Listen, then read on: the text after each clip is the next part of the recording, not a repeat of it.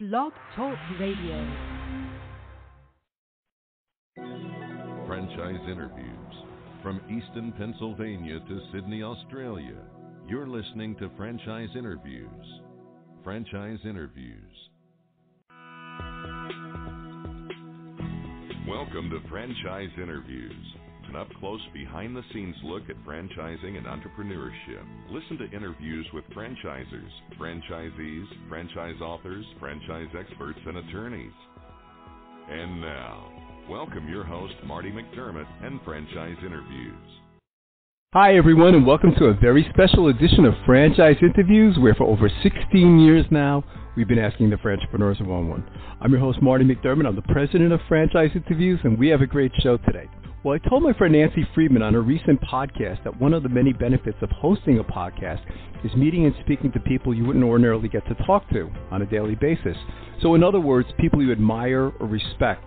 And some examples for me include guests like Warren Greshes, I just mentioned Nancy Friedman, Michael Gerber, Dr. Scott Shane, as well as previous guests from my favorite shows like Shark Tank and Undercover Boss. The list is really too long. So today we're going to discuss 4 books that I think make great stocking stuffers or holiday gifts for entrepreneurs. And these 4 books include The E-Myth Revisited, Why Most Small Businesses Don't Work and What to Do About It, Awakening the Entrepreneur Within, How Ordinary People Can Create Extraordinary Companies, The Illusions of Entrepreneurship, the costly myths that entrepreneurs, investors, and policymakers live by, and Born Entrepreneurs, Born Leaders, How Your Genes Affect Your Work Life.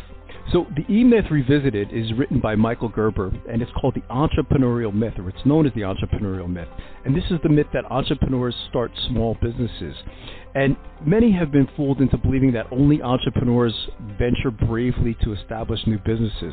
But most companies are not formed by entrepreneurs. Instead, what Michael suggests is that the people who are technicians start them.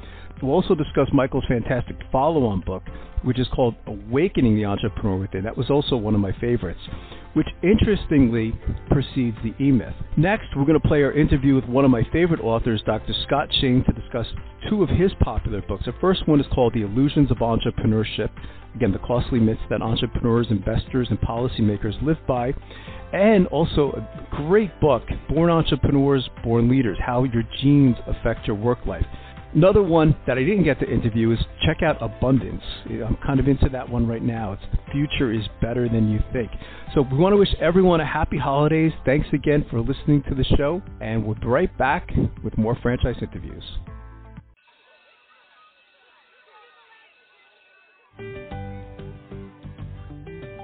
Franchise Teacher. Would you like to know how to franchise your concept or grow your franchise business? Meet the experts at Franchise Teacher. The goal of Franchise Teacher is to teach, coach, consult, and advise. The team of experts at Franchise Teacher will evaluate your business model and present you with a winning business strategy. Franchise Teacher will help you decide whether or not your concept works and if it's franchisable. Franchise Teacher is proud to have over 30 years of experience in franchising as both franchisees and franchisors. Franchise Teacher are developers of over a dozen franchise systems, which include brick and mortar as well as home-based concepts of nearly 3,000 combined franchise locations. Whether you need to add more units or get more customers, Franchise Teacher can help. We will teach. Franchise Teacher will help you learn our proven system. Coach. Franchise Teacher will help you provide a game plan to succeed. Consult. Franchise Teacher will make sure you stay on track. And advise. Franchise Teacher will help you learn from our over 30 years of experience in franchising as both franchisees and franchisors. Take advantage of our free, no-obligation phone consultation. Simply go to franchiseteacher.com or call us at 561-385-3032. That's franchiseteacher.com or call us at 561-385-3032. Hi, this is Connie McDermott, Administrative Assistant for Franchise Interviews, LLC, and you're listening to Franchise Interviews. Franchise Interviews from Easton, Pennsylvania to Sydney, Australia. You're listening to Franchise Interviews. Franchise Interviews.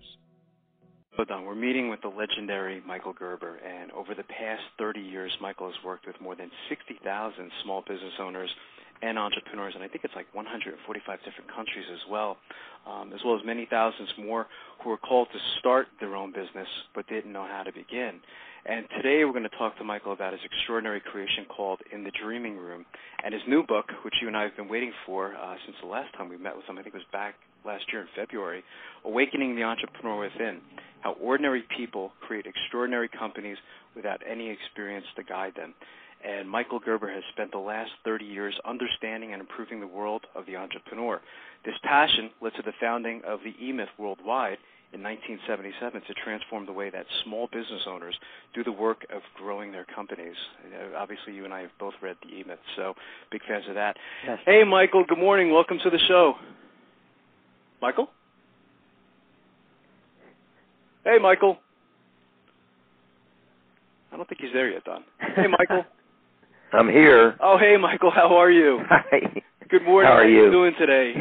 I'm wonderful, thank you. We brought you in a little early, Michael. We got a little enthusiastic about talking to you. Well, what can I tell you? A long time. Michael, joining us is also my co-host, Don Johnson. And I know, Don, you wanted to say hi to... Yeah, hey, Michael, great to have you back. Thank you, Don. It was what, Marty, around... I think it was February or March, Michael. Yeah, it was just when you were, kicking off the In the Dreaming Room concept, which Don and I were excited about. You're also writing the book at that time as well. Yep. So... and here we are. And here we are. And life goes on. Absolutely. So, Michael, I thought a great place to start off is if you can ask or tell our listeners what is In the Dreaming Room. Well, the Dreaming Room was an invention of mine as a result of a conversation I had with my brother-in-law, Marty Sklar. Right. Marty is the vice chairman of Disney Imagineering, and for 50 years, beginning with Walt and after Walt's passing, has been the primary leader of the parks. Right. So Anaheim Disney, Disney World, in Japan, in Florida, in everywhere and anywhere. Marty's been right at the heart of it. And he told me a story about Walt Disney. At the very, very outset of Disney Imagineering, he was in a meeting and he was getting frustrated by the way the meeting was going, and he called the end of the meeting and said, everybody come on back tomorrow morning at 8 o'clock. Mm-hmm. When they came back in the morning, there was a sign on the door which said, "Welcome to the Dreaming Room." Right.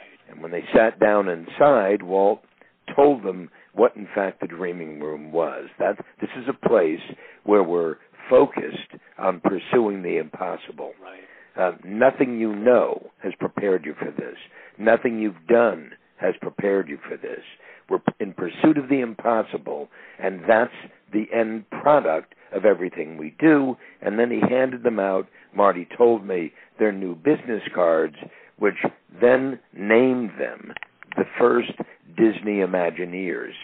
Wow. And so Imagineering is what I do in the Dreaming Room. And I thought this is exactly what every single person who ever wanted to create a business and every single person who has created a business absolutely needs to do. They need to learn how to dream.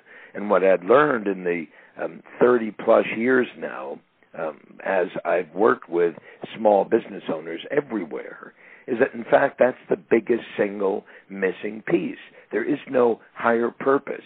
There is no great idea. There is no great result that they want to produce. They simply start a business and go to work.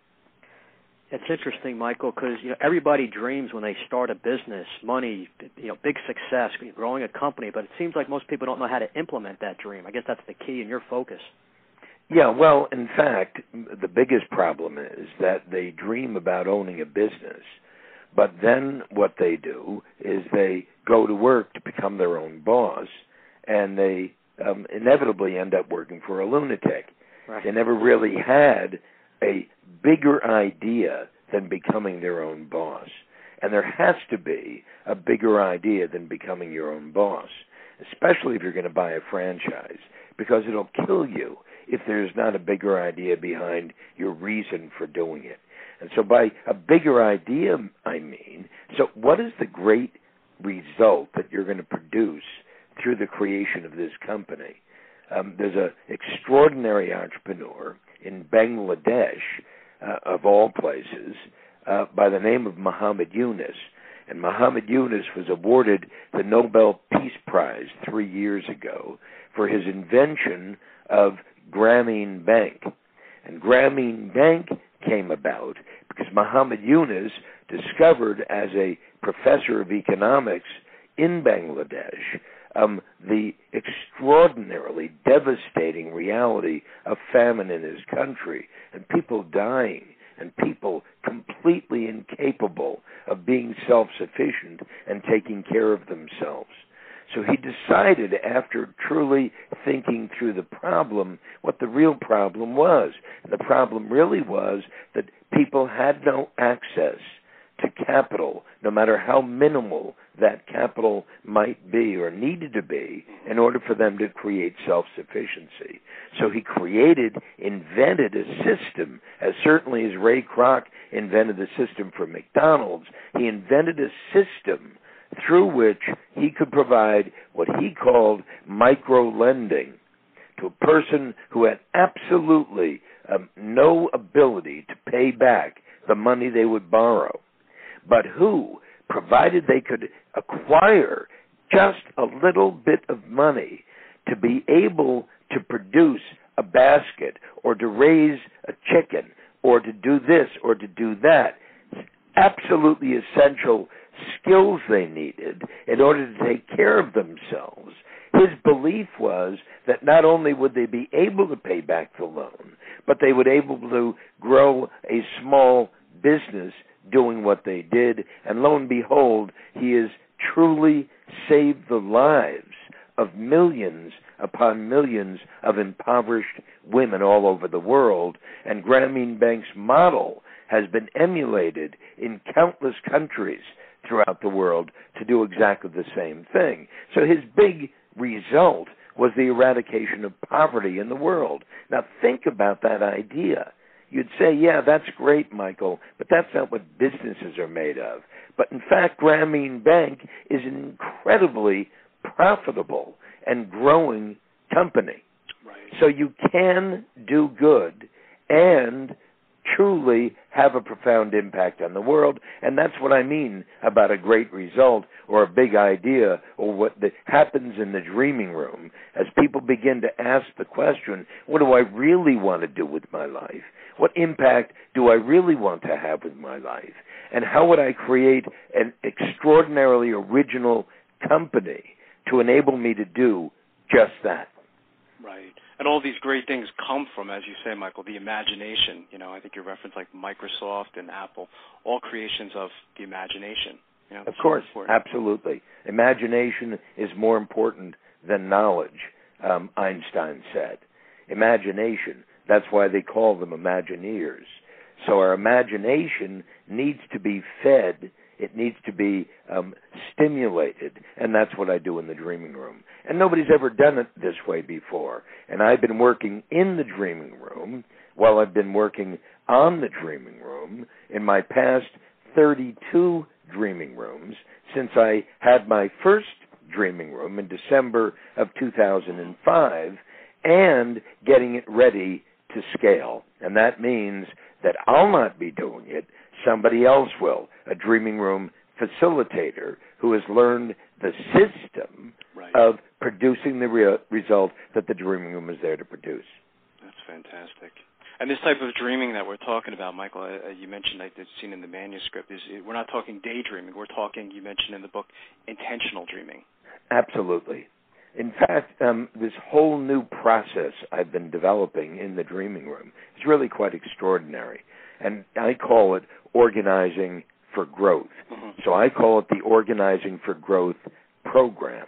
And the first step of 3 critical steps in organizing for growth is intentional dreaming.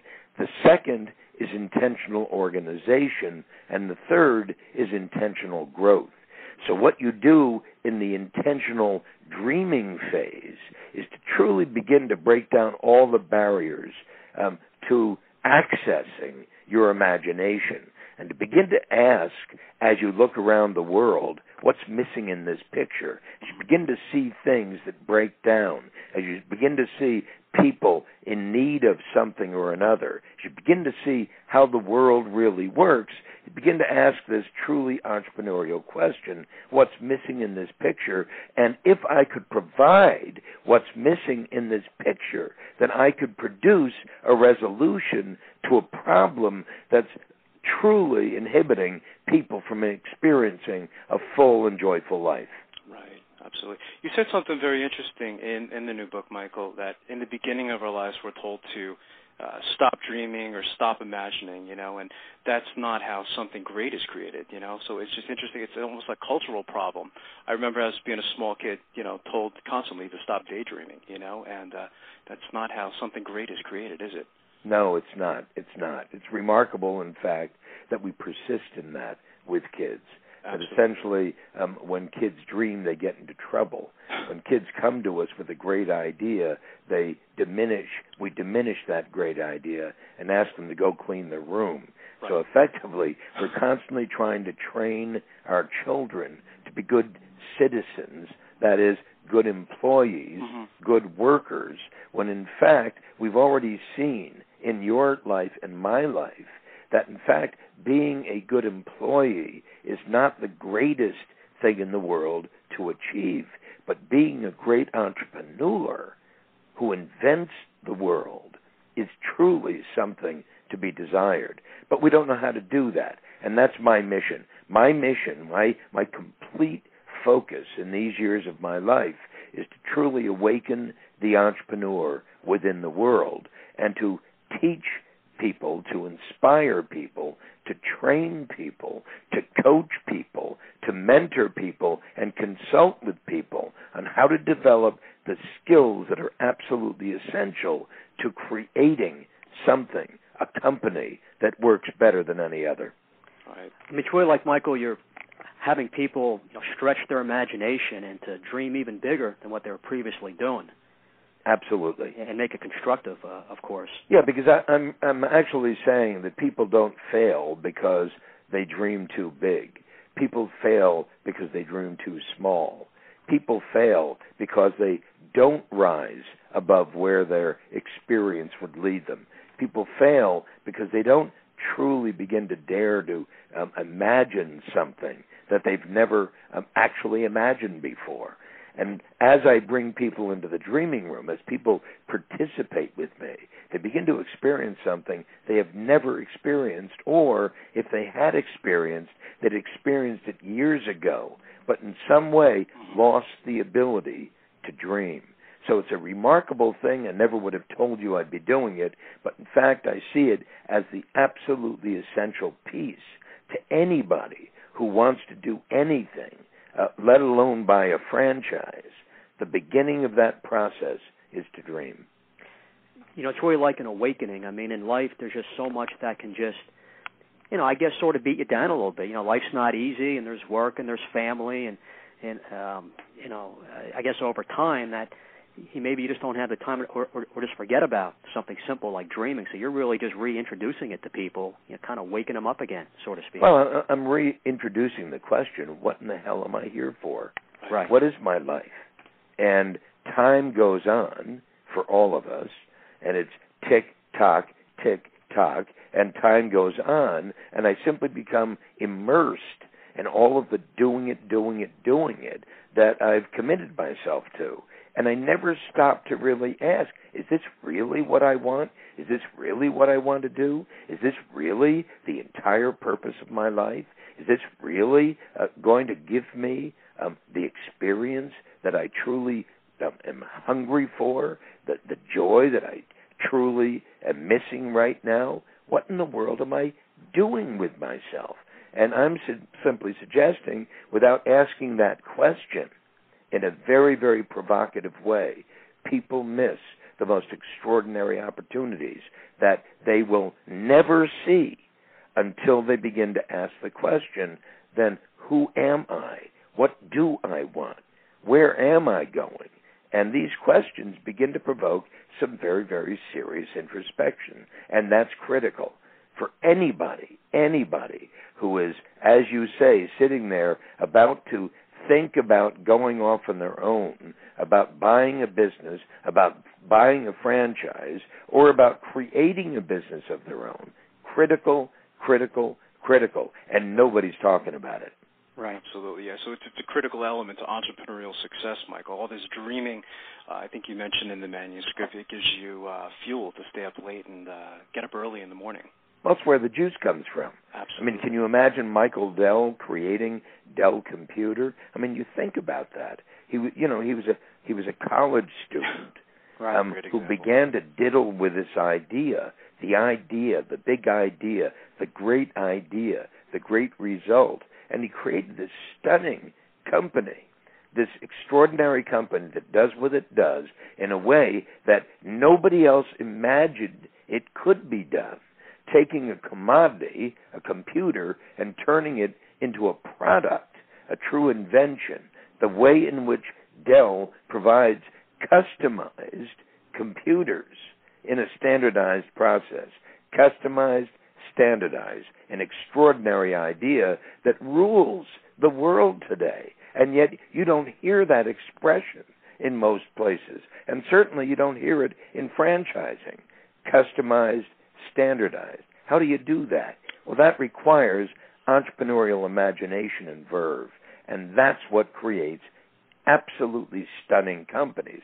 So if you're going to do that, you might as well do something in the business you're about to create that truly transforms the lives of the people who buy from you. Interesting. Do you find that a lot of the people coming into the dreaming room initially, Michael, are a little trepidatious or afraid to dream big? Oh, absolutely. Yeah. And in fact, they have no idea what's going to happen. Right.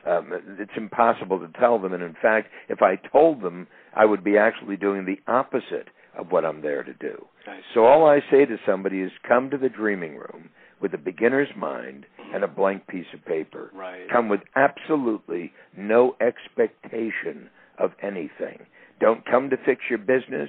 Don't come to invent your business. Don't come to do anything whatsoever about anything you know, because I'm not going to deal with anything you know. I'm going to deal with everything you've not even thought about before, right, in a way that you've never done it. And obviously that's the challenge, because when I go into the dreaming room, I do exactly the same thing as my guests. When I go into the dreaming room, I go in with a blank piece of paper and beginner's mind. I don't go in with a turnkey answer to everybody's problems, because, in fact, if I did that, I wouldn't be provoking exactly the thing I'm suggesting is essential. I'd simply be giving them an already predigested answer. That's not the purpose of the dreaming room. So it's truly a test of my ability to let go of what I've learned over the past 30 years. It's the test of my ability to actually engage with each and every single participant, individual in the dreaming room, where they are. And I have no idea who they are, where they are, before they enter the dreaming room. I don't ask them any questions. So I had to build the impossible system that's in fact the antithesis of a system, while being an extraordinary system in the process of doing something nobody's ever done before. And that's what's such an absolute mind-blower about it. So, Michael, the people who attend in the dreaming room, there's no specifications you have. You don't want an existing business owner, or really anybody can attend. Anybody at all who truly wants to do this thing, which is awaken the entrepreneur within. They want to create a business, but they don't know how to create a business. They got a business, but they're unhappy with the business they've got. They've got a business, and they're happy with the business they've got, but they realize that they suffer from a lack of imagination.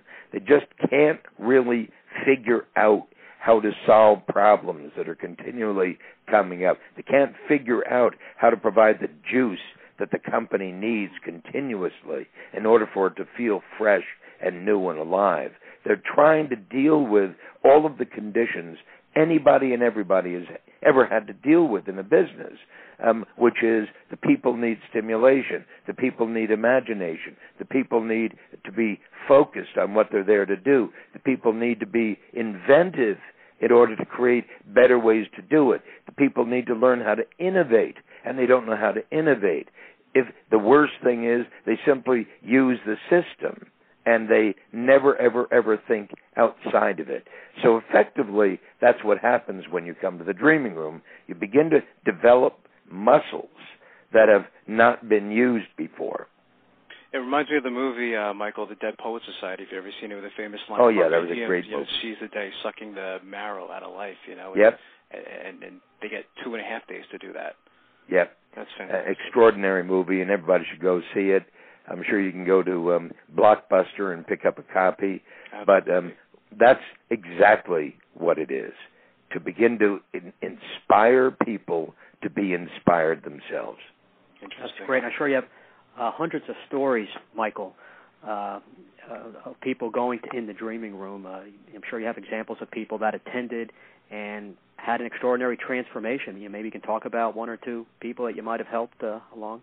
Oh, absolutely. Well, there does. I've had over 1,000 people in the dreaming rooms that I've done, and the dreaming rooms that I've done have really been a prototype. I've walked into the dreaming room wondering, what in the world am I doing here? What in the world is going to happen here? No idea of what the impact would be. No idea what the next words out of my mouth were going to be. I'd never done anything like this before. And it's just astonishing to me, the kinds of things that have occurred in the dreaming room. One gentleman who is an extraordinary advisor, stock advisor, has written many, many books in the subject, has become extraordinarily successful, and yet he's only 29 years old. Wow. This gentleman was dying. He literally was dying because he felt that his life had come to an end. He couldn't imagine what he was going to do next. He put himself into a box and couldn't get out of it. And when I met him in the dreaming room, he was so depressed, you could feel it coming from his body. And as I began to challenge him to go back to how he began his life, now understand, he's a young man, but he's a brilliant young man. And he started this whole career of his in his teens. He early on discovered this gift of his he had and pursued it with everything he had.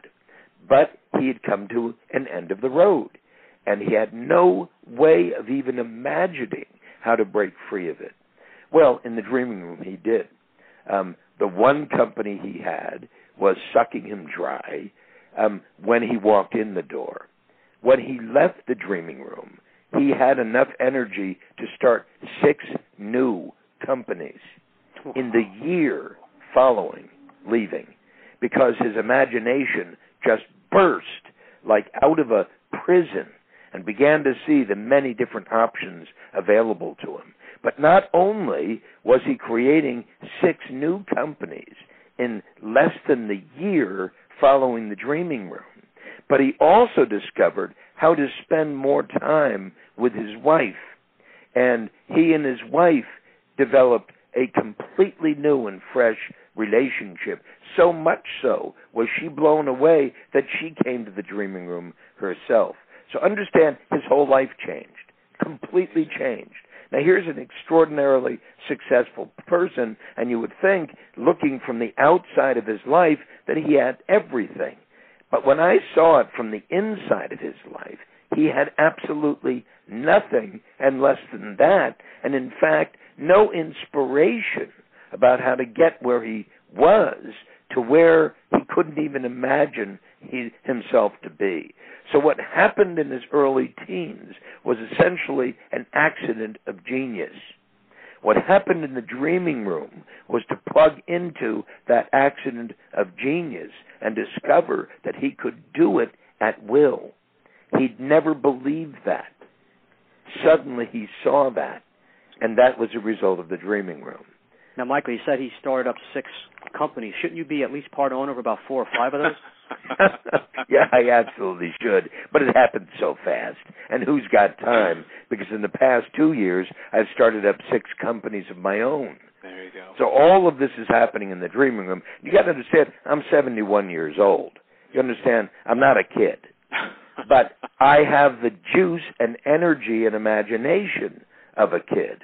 And I discovered in the dreaming room what I knew when I started my first company, eMyth Worldwide. I discovered the entrepreneurial thrill of inventing something out of whole cloth. You understand? I knew nothing about business when I started eMyth Worldwide. All I knew is I had a dream, and my dream was to transform the state of small business worldwide. That's what I said to myself. I had a vision, and my vision was to invent the McDonald's of small business consulting. I had a purpose, and that was to transform the lives of every small business person, every owner of every business. If you wanted to go into business, you could suddenly do it right, and the vast majority wouldn't fail. And I had a mission, and my mission was to invent a turnkey consulting system that I could teach to a relative novice who in turn could use that to transform the lives of any client at less than the cost of a minimum wage kid. So the way we've been able to work with every and any kind of small business is through a system I invented. Well, all of that inventiveness at the very beginning of eMyth was critical to its becoming today the largest and most successful small business development firm in the world. But something was missing, and the something was missing was the entrepreneur in me. Because once I started it, and after I developed it, I became more and more and more a manager of it. And that's not entrepreneurship. And that's what was missing. And that's what came back to me, full bore, when I finally brought in a CEO to grow the company and freed me to simply go out on my own. To do what? To do everything that I've been doing. Absolutely. So you've had 2 entrepreneurial awakenings, it sounds like, in your life, Michael. I guess back when you started the eMyth back in, I guess it was 1977, and your experience with the Dreaming Room. Last time we had you on the show, you spoke about, it was a great story with your mom, how she inspired you to start this whole thing. You know? Absolutely, and I tell that story in my new book, Awakening. It's a great story, yeah. It's a wonderful story. And I love how you even brought in the story you tell of Arnie and how you were consulting the gentleman Bob. I just think that's such a great story, how you two were sitting across from each other, and this great thing happened just out of that one incident. Well, my friend Arnie, not his name, right. owned a small ad agency. And he was having problems with one of his clients. He had problems with more than one of his clients, and that is the client didn't know what to do with the leads that Arnie ads produced. And Arnie asked me if I'd sit down with him and see what was going on. And I said to Arnie, I don't know anything about business, and I certainly don't know anything about high tech. This was in Silicon Valley in the early 70s. And Arnie said to me, for whatever reason, Michael, I think you know more than you need to know. Just do me a favor and do it. Right. So I sat down with his client, who we'll call Bob, and Arnie says to us, listen, guys, I'm going to take off for about an hour, get to know each other. So Bob says to me, Michael, what do you know about my business? And I said, Bob, nothing. And he said, well, what do you know about my product? And I said, Bob, less than that. He said, so, Michael, you don't know anything about my business and nothing about my product. How in the world can you help me? And I said, Bob, I haven't a clue, but Arnie thinks I can. So let's figure out what's going on. And I started that conversation with 2 assumptions. First of all, that I didn't know anything about business, and second of all, that Arnie must, because he owned one. And in that hour, the eMyth was born. In that hour, I absolutely learned that, 1, I did know something about business, and that business selling is a system, and 2, I realized that the guy, Bob, who owned the business, didn't know anything about business, and it blew my mind. And I suddenly realized there was a huge opportunity there. So the entrepreneur woke up in me at exactly that moment. and saw the opportunity to go to work on Bob's business, not in Bob's business, to build a turnkey selling system for Bob's business so that he could convert the leads that Arnie was creating for him. And in the process of starting that, the E-Myth was born. That's a great story. Which, by the way, I'm now reading again for the second time. I recommend everybody out there, it's been a while since they've read the E-Myth, to read it again. It's really a great little refresher because people seem to forget about things over time, Michael. I've got guys, I swear, Don, who tell me they pull out the E-Myth Revisited every year. Mm-hmm. One gentleman I spoke to, the founder of an extraordinary company, 1-800-GOT-JUNK, who's a franchisor. Right. He credits the E-Myth with the creation of his company, and he credits the E-Myth with the continued vitalization of his company and the growth of his company. They now have a few more than 300 franchisees around the world. The guy is less than 40. He's the CEO of this company. He started by driving a truck, picking up junk, read the book, read the E-Myth Revisited, and suddenly saw the light. And the product of that is a company which last year did $147 million in gross revenue and has the expectation of reaching $1 billion in revenue in the next 8 years. So the man's on path, and he takes the E-Myth out every year and reads it again and insists that every one of his management team reads the book. And in fact, I'm the keynote at his annual event in March. So I'll be in Vancouver addressing 1-800-GOT-JUNK. Right. The show we had last week, Michael, with the CEO and president of a franchise opportunity called Desert Moon, Gary Okigrasso, he spoke about you for like 10 minutes during the show. I mean, it's just amazing the impact that you've had in the franchise community. I mean, your name comes up every other show. Thank you. And, I don't know 90% of these people, so I hear from what guy, this guy says, and this guy says, and that guy. It's really quite extraordinary to me because I don't know these people. Exactly. I can't imagine, what kind of fuel you have. I mean, I don't know how you go to bed at night, Michael. I mean, changing the story you told about, the young gentleman, being depressed and stuff like that. I mean, the kind of fuel that you must get from that kind of situation must be incredible for you. It is. It's absolutely extraordinary, and life is simply an array of infinite options, and they're continually showing up. Absolutely. They're constantly showing up. I can't imagine how anybody could feel limited or deprived of opportunity when there is so much more opportunity than any single one of us could possibly deal with. And I see it every single day in my mind. There's one. Why doesn't anybody do that? Why doesn't anybody do that? It's extraordinary when you begin to experience the entrepreneur within, and anybody, any single person on the face of this earth can experience it if they begin the process right. And that's what I'm committed to. Absolutely. And the title is great, too, Michael. How you added, in addition to how ordinary people create extraordinary companies without any experience to guide them. You were one of those people. I think you referenced Bill Gates, Steve Jobs, Michael Dell. I mean, all these guys really didn't have this significant experience in business. It was all based on a dream or their imagination. Exactly. They had no experience in business. Bill Gates wasn't a business guy. Right. Bill Gates didn't work for a living. Bill Gates went to Harvard and then dropped out. Michael Dell didn't have any experience when he started his business. Nobody, no great entrepreneur has necessarily had any business experience at all. They simply imagined a result that they saw was absolutely needed in the world, and then they invented the answer to that problem in a business.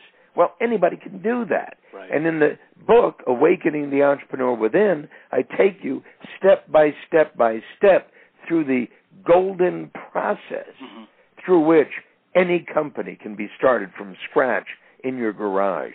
And I'm essentially saying, if your car is parked in your garage, move it out and start a business. Exactly, absolutely. It seems like, Michael, top entrepreneurs are never satisfied. I mean, in Chapter 3 of your book, I thought it was great. You talk about you woke up one day and you had nothing to do. Personally, I mean, that's my dream, to wake up one day and have nothing to do, but just for a day before I get back to business. But, of course, yourself being a top entrepreneur, you just weren't satisfied with that.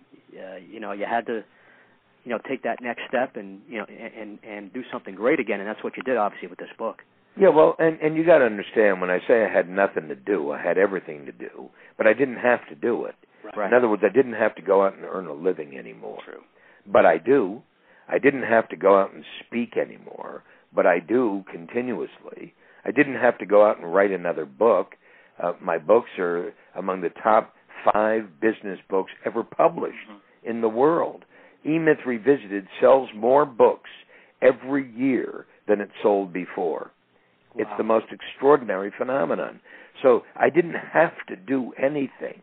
There's nothing that caused me to go out and create the dreaming room other than my fertile imagination. And I'm simply saying, what an extraordinary place to live in the imagination, because one can begin to imagine a world unlike the world we live in and then take it upon yourself to invent it. And that's all it is, inventing it. Everybody invents every single day of their life. The problem is most of us invent the past. True. I'm about inventing the future. Right. And this book precedes the E-Myth, Michael, so I guess everybody who has read the E-Myth is going to have to read Awakening the Entrepreneur Within as well. Your lips to God's ears. There you go. Yes, absolutely. It was interesting, Michael. I saw you in another presentation once. You referred to Chris Jamurdy and how he stated we're born to climb, but most of us just stay in the valley, and we're warned not to climb the mountain. I thought that was interesting because I think it's so true of our culture as well. Well, yeah. In Australia, they call it the tall poppy syndrome. And the tall poppy syndrome, don't stick up above the rest.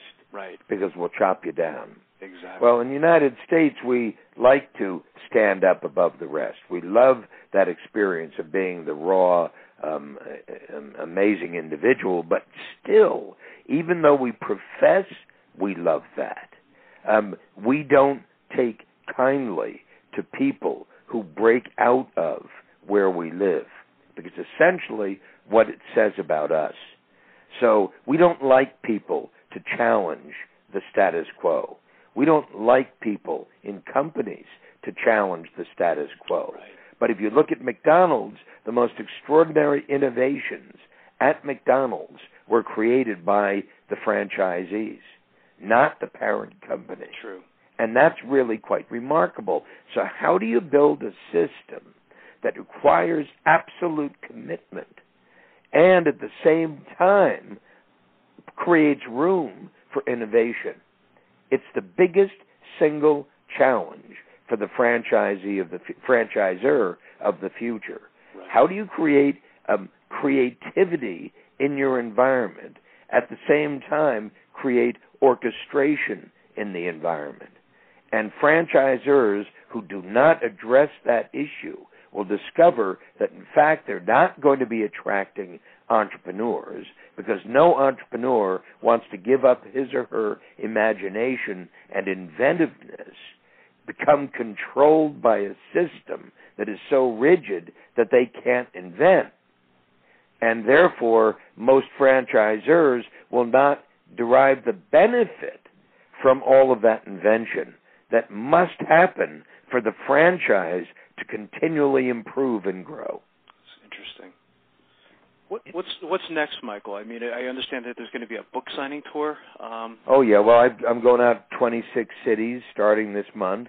That's great. I'm then going out to 1,200 more by webinar to bring the new book and the idea of the age of the new entrepreneur to everyone. I'm launching my new website, awakeningtheentrepreneur.com. And on that, you'll see a host of other business ventures that I'm deeply involved in. One called clubenetwork.com. That's Club E as in entrepreneurnetwork.com. And that is both online and on site, because we're opening up clubbies, club entrepreneurs, throughout the United States. We have 2 in Phoenix, 1 in Tempe, 1 in Boulder, 1 in Denver. There'll be New York opening up in May, Washington, D.C. opening up in May. We expect to open up 52 cities this year. And that's a club that young entrepreneurs or old entrepreneurs or any entrepreneur can go to once a month to hear an extraordinary entrepreneur speak of his or her success, and to give them insight into how entrepreneurs think, feel, and do whatever they do, to create a community of entrepreneurs. So Club-E Network, clube.com, is really the social network, the MySpace for entrepreneurs. And you'll see that on my new website. There's also a company called Sanyari, which has a motto called Earn While You Learn and Grow, and it provides people who want to become entrepreneurs with business opportunities without any investment. All they need to do is to refer friends to these opportunities, and they earn a living while they're learning the skills needed to start their own new business and grow that business. So all kinds of stuff I'm doing. That's fantastic. Wow, that's great. A lot of different things to give people information, knowledge, and probably most importantly, to motivate. You got Absolutely. What's the best way to get more information, Michael? Should someone go to In the Dreaming Room? We actually have that link up on our website. And my next Dreaming Room is March 28th, 29th, and 30th. That's fantastic. So you go to www.inthedreamingroom.com, inthedreamingroom.com. But better yet, what I'm going to ask everybody to do is to go to Amazon.com or BarnesandNoble.com and buy my new book immediately before it hits the stores on March 4th. And you'll get a 30% savings at Amazon.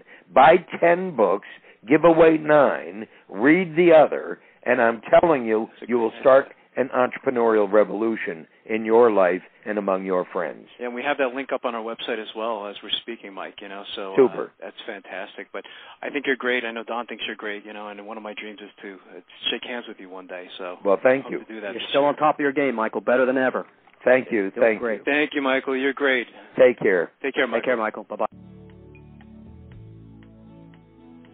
Hi, everyone, and welcome back to a very special edition of Franchise Interviews, where for over 11 years now, we've been asking the entrepreneurs one-on-one. I'm your host, Marty McDermott. I'm the president of Franchise Interviews, and we have a great show this evening. We're going to hear our interview with Dr. Scott Shane, and we start our show discussing his popular book, The Illusions of Entrepreneurship, where Dr. Scott Shane challenges the myths we hold about entrepreneurs in America. Then in part 2, we discuss his fascinating book, Born Entrepreneurs, Born Leaders, and we discuss how your DNA affects your workplace behavior. And then we wrap up the show with our interview on New York's WVOX, Go Brand Yourself. And let's go right into our interview with the very popular Scott Shane. Good. How about yourself? Good. Dr. Shane, joining us is my co-host, Don Johnson, and Don is the president of Diamond Financial Services. And I know you wanted to say hi, Don, to Dr. Shane.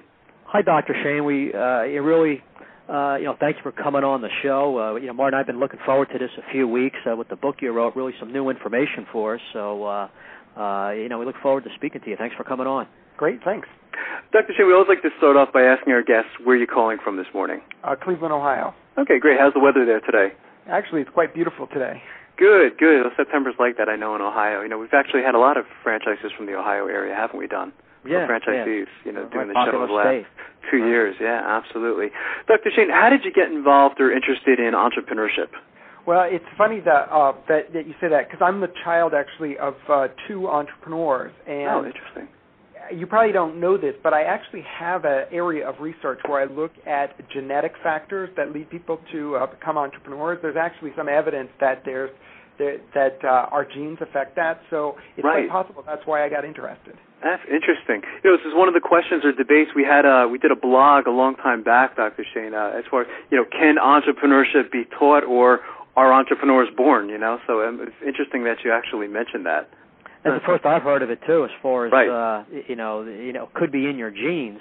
I guess maybe my dad will be happy about that. He's owned some businesses and has done pretty well. He was a pilot, but he's done some other things. I'll have to talk to my dad about that. Right. Dr. Shane, why did you write the book, The Illusions of Entrepreneurship? Well, I actually have been researching entrepreneurship for close to 20 years now, and what had happened was I started seeing things that I thought I knew to be true, and when I'd investigate them, I realized that I was wrong. And I thought, well, if I have this list of things that I thought were correct, and it turns out when I looked at the data carefully that I was wrong, probably a lot of other people had the same illusions that I did, and I picked up enough of these to think it was worthy of a book. Right, absolutely. That's interesting. If and I read how you just coming across a lot of people didn't have the correct information, the facts as they're starting a business, which obviously can be crucial. I mean, you got to be. You have to be on your game. I mean, you have to make sure that business plan is solid. I mean, the odds are against you to begin with starting out. So if you have wrong information, I guess you go down the wrong path pretty quickly. So it's interesting how you keyed in on that and saw that as an opportunity.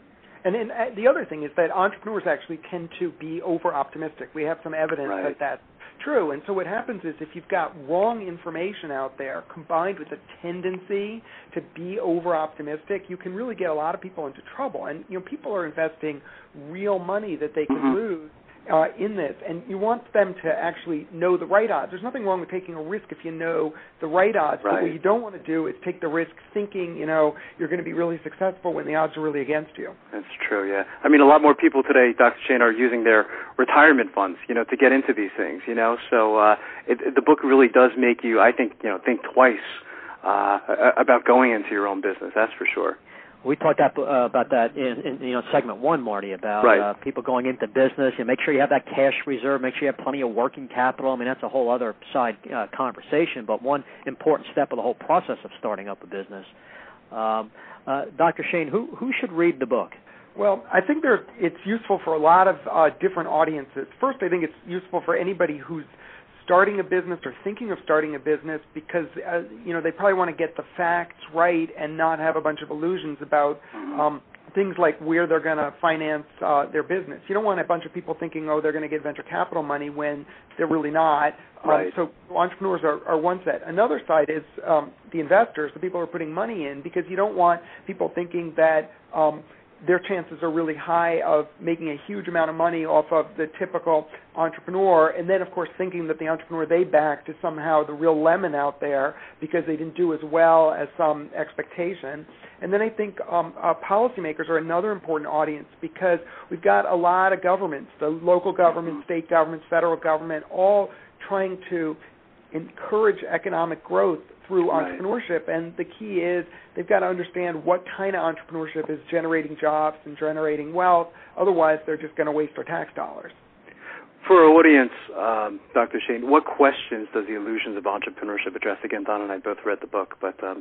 So one question is, what does it take to make a new business successful? And one of the things that the book points out is that a lot of the things that we believe, that it's a lot about us as people, are inaccurate, that things like the kind of business opportunity you have and the industry that you're in account for a lot of performance. And I think what happens to a lot of people is we have this belief as human beings that we want to over-ascribe our performance to things that are about ourselves and not about things we can't really control. We can't change our industry very well. We can't change our business opportunities very well. So we like to think that it's us that matters. And it turns out that, sure, individuals matter, but the business opportunity matters to a great extent. And being able to pick that, and what the book tries to do is help people see, well, what is it about a good opportunity? What is it about an industry that makes it good for startups? The other thing is that people make a lot of mistakes that could easily be corrected. They go after the wrong kind of financing. They don't do a business plan well. They don't form a good team. They don't set up the right legal structure. And one of the things that the book tries to point out are kind of the easy-to-fix mistakes, the things that are under your control so that you can fix the odds. I mean, you can't decide whether, your particular product is suddenly going to become the hottest thing ever, but you can avoid making a mistake about getting, your cash flow wrong because you don't have a financial structure in place to manage cash flow. And then I think that the other thing is that I think is very useful is for people to get a realistic understanding of where money comes from for financing businesses, because I think people labor under a lot of illusions about where that capital comes from. And one of the goals of the book is to say, hey, look, this is how people really get money, and this is what they're going to have to do. And you're probably not going to get venture capital. You're probably not going to get business angel money from a lot of businesses. What you're probably going to do is either invest your own money or you're going to personally guarantee loans from a bank. Yeah, and that's my business, as you might have heard Dr. Shane. Our company's talking to many people every day across the country, and there is a lot of misconception.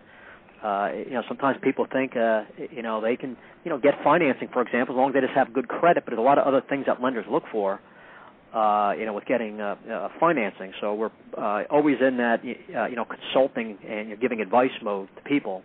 And helping people with the whole financing part. So what you were just addressing is, really people have to do more due diligence, and for people to do their research on an industry and so forth. I guess you recommend that people should align themselves with consultants and specialists to help them in this process of considering starting up a business, or if they decide, to make sure they go about it the right way. Well, they need to get information somehow. Now, you can get information by getting help from consultants. You could get information by kind of doing research. You could get information by talking to people in an industry. I think one of the misconceptions that people labor under is that entrepreneurship is easy. You can just, if you get an idea, whatever idea you get, you should just go run with it. You should go do it. There's this emphasis on being active and going and doing, as opposed to thinking about whether an idea is any good. And one of the things that I think is really important that people always keep in their mind is that once you pick an idea to pursue, you've basically cut yourself off from pursuing a better idea that comes along later, because you've committed to one idea. And so what you probably want to do is go evaluate an idea and say, is this one really worth doing? Because if I look at it and I say, oh, it's not worthwhile, I still have the option to do a better idea when it comes along. But if I go pursue something that isn't very good, I'm probably going to end up locked into kind of either trying to make a go of it and possibly failing. Were you surprised, Dr. Shane, by some of the findings during the research phase of writing the book? Absolutely. I was particularly surprised about things like how people really finance businesses. I was surprised at how frequently debt is used, because we have this view somehow that people get equity a lot, and they think it's that a small number of businesses get equity and they get written about a lot, but getting outside equity is pretty rare. So the financing stuff surprised me. The effect of how important industry is and what industry you're in, that surprised me a lot too. I thought it was important, but I didn't think it was as important. I think that what also surprised me a lot was how many things matter that are easy to fix, and yet people still make those mistakes because they just don't have the right information. I as an economist, you sort of think that the system works pretty well, and that there's not going to be a lot of things you could do to improve just because you didn't know. We tend to think people generally know what they're doing, and then it's things beyond their control that affect their performance. I was amazed, Dr. Shane, at the self-employment rates. Everyone's always talking about the rise of entrepreneurship here in America, and looking at the other countries, compared to the United States. I think Turkey might have been one of them, and Mexico was another. Were you surprised there? Again, I see a lot of textbooks. Again, you're a professor, talking about the rise of entrepreneurship here in the U.S. There were two parts of that were very surprising to me. So it turns out that the U.S. isn't very entrepreneurial by a number of measures: self-employment, number of businesses that get created every year, per capita, that kind of thing. And that it used to be much more so, that we're on a declining trend. And also the fact that places where we think of that have a lot of high-growth entrepreneurial activity within the U.S., places like Silicon Valley, they actually aren't very high on the total amount of entrepreneurial activity, and places that have kind of many fewer high-growth startups actually tend to have a higher proportion of people running their own businesses.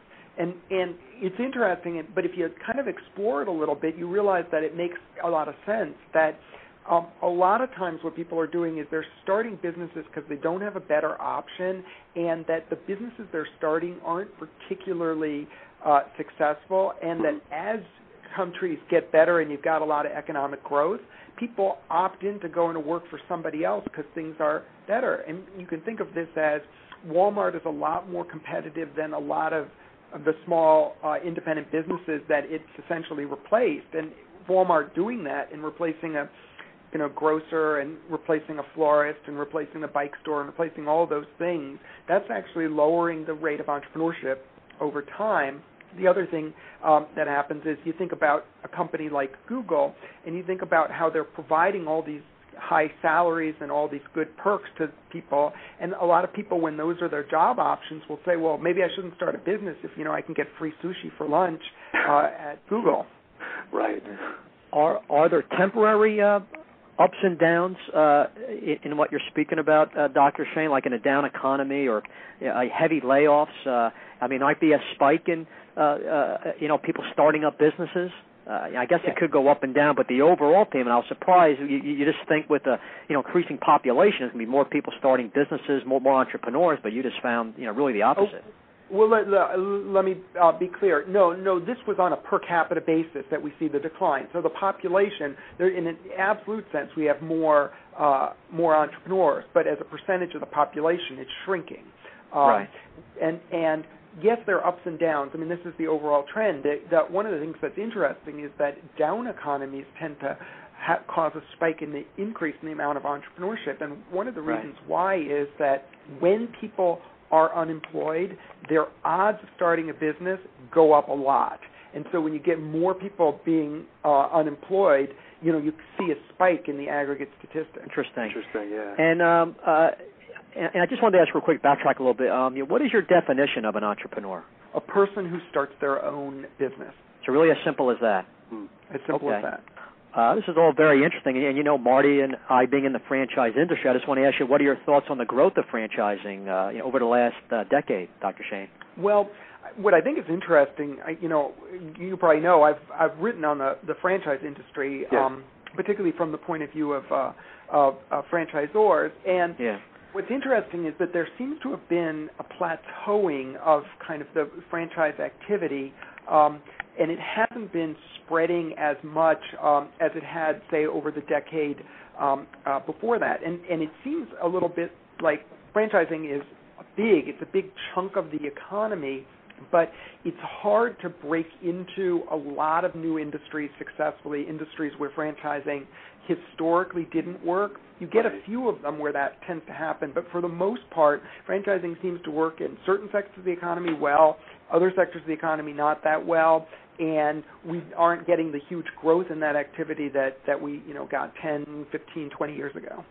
Well, Marty, last week, remember, we talked about how doctors' offices, chiropractors and specialists are starting to franchise their concept. I thought that was pretty interesting. So maybe, Dr. Shane, that's an example that, the jury's still out if franchising could be successful for, say, podiatrists or chiropractors or, the specific niches, dentists in franchising. It's kind of an interesting comparison, right?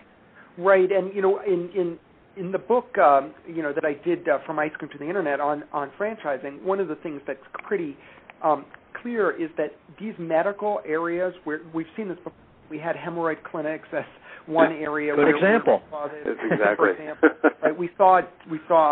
right? We've had dentists actually for quite a while without kind of a huge growth in that activity. One of the things that's difficult about these things is that it's hard to sell them to a lot of people because you can't really sell the franchise to somebody where there's no dentist involved, right? You've got to have some professional that's providing that service.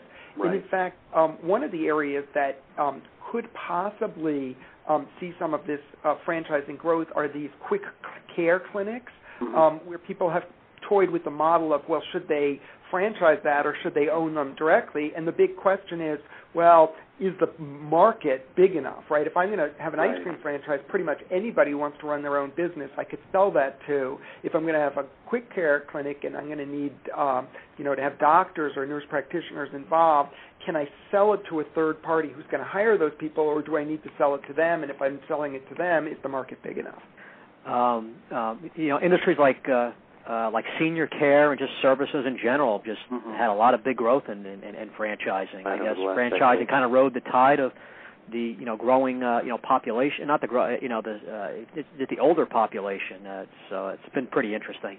That's the senior care, though, is a good example of something where it works pretty well, because you don't need a tremendous amount of technical expertise to provide that service. That's different than a dentist, right? I mean, you need a lot of technical knowledge to provide that service. Right. Good point. What advice would you give to an aspiring entrepreneur looking to buy a franchise or start their own business? You touched on a few things, but I'm sure you have a few more, Right. Dr. Chain. Well, so one thing that I think is important that people consider that's actually often not thought about enough and directly relates to franchising is thinking about the decision about buying versus starting from scratch. One of the things that we see is that businesses, when you buy a business from somebody else, those businesses tend to perform better than when people start businesses from scratch. And the question is, can people buy them at the right price so that the numbers work just as well as starting from scratch? Now, is that buying an existing business or buying a startup franchise concept? Buying an existing business. Okay. Right? And so one of the things then about that is, one of the advantages is if you got a business and somebody else has run that business, there's some evidence that the business works. And the same thing is true when you look at a franchise, right? Which is that if you're really talking about buying a franchise where there's some evidence that that business is ongoing and been successful for a number of years, you're going to get a real advantage. Now, again, it's always a question of making the numbers work, because it's more expensive than starting a business from scratch. It could be a better business, but the numbers work worse for you because you didn't get it at a good enough price to make it work. So the first point that I'd make is that it's really important for people to actually not just immediately fall into, I'm starting a business, I'm starting from scratch, I'm starting with my idea, and I'm going to go from there. Buying either a franchise or an existing business from an independent, is certainly worth considering. And the second thing is that it makes a huge difference when you're buying a franchise, whether the franchisor is new or the franchisor is well established, because a lot of the value in the franchise is that system is there, the system works, the system's there to support you. And one of the problems with a new franchise is that you can certainly have some that will turn out great, but a lot of them just fail. And then if that happens, that's not the greatest arrangement for the franchisee. That's interesting. One of the things we were talking about earlier, Dr. Shane, in segment one is the importance of having a niche in the market. And I recall in the book you mentioned that I think it was 30% of the people starting up a business didn't believe they had a competitive edge. Were you surprised about that? I mean, I was. Yes, I was. I was actually very surprised at the idea that people would be willing to start a business for which they didn't believe they had a competitive advantage, because it makes you wonder what their logic was for thinking that business would be sustained and would keep going.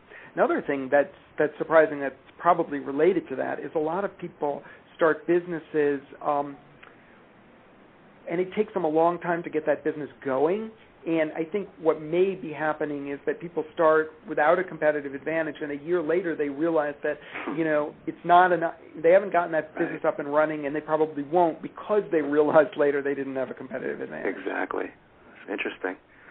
So what are some other industries, Dr. Sheen, that are popular for startups? Where should people be looking? Well, this actually goes to a really important question, which is that when you ask the question, what's popular, and you don't want to couple that with where should people be looking, because in fact, it's the most popular industries that tend to be the worst. And interesting, one of the statistics I've got in the book, which is really frightening, is that the rate at which people start businesses in an industry, right, how popular that industry is correlated 0.77, a really high correlation with the failure rate in that industry. People systematically pick the industries where their odds are most against them, and it's because they're easy to enter. So, when you say what's popular, I would say, there's a bunch of things that are popular. It's personal services, it's retail, it's construction, but that's not good. And the difficult part is that it turns out that most businesses are not great businesses to start, and that if you want to start a good business, it's going to be harder to find, and there's going to be a lot more obstacles that are going to suggest that maybe you don't want to pursue that, and make it a higher hurdle for you to overcome to say, oh yeah, it's worth trying. And I guess a popular industry is something like food, which is what, Marty, maybe 40-50% of the whole franchising industry. It's something easy to go into. Right. I guess that's a good example, Dr. Shane, of someone choosing food because there's so many food franchises, but maybe there's a higher chance of failure with certain concepts, maybe. Right, and so and food is a good example of something. Any kind of food and retail are in industries with very high failure rates, and this is where people might really seriously benefit from thinking about buying a franchise from an established system, because your odds are so much against you in starting a business from scratch in those industries. Now, there may be other industries where franchising offers much less of an advantage, and startups do, particularly well. Kind of the opposite to that might be computer-related businesses, where startups actually tend to do incredibly well. Actually, over the past 25 years, a quarter of all the Inc. 500 companies are computer-related, and there's very little kind of value added typically provided by franchisors there. And so the balance is probably going to be different in different industries. But, food is the poster child for industries where it's hard to do well as an entrepreneur. And the computer and related services to that industry is interesting, because most people can probably just dip into that type of franchise fresh with no experience at all, which is what franchising is all about. But, sometimes it's nice to have a business ownership experience. But so I thought that was an interesting industry you brought up. Why do people start businesses in general? Well, here's an interesting fact. So the number one reason why people start businesses is because they want independence. They don't want to have a boss. They want to be in charge. And what's problematic is that tends not to be something that motivates people to perform very well financially. It's sort of, if my idiot boss can do this, I can do it too. So I'm just going to go and do it because I don't like working for that idiot. And the problem is that generally is not something that makes people very successful, but it's the dominant reason why people do it.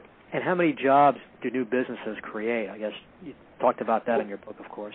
Right. So this is something that's kind of, on average, not very many. So if we look at businesses that are under 2 years of age in the United States, they account for 1% of the jobs in this country, which is minuscule. And one of the things that gets lost in this discussion always about job creation and entrepreneurship is that small business does not mean new business.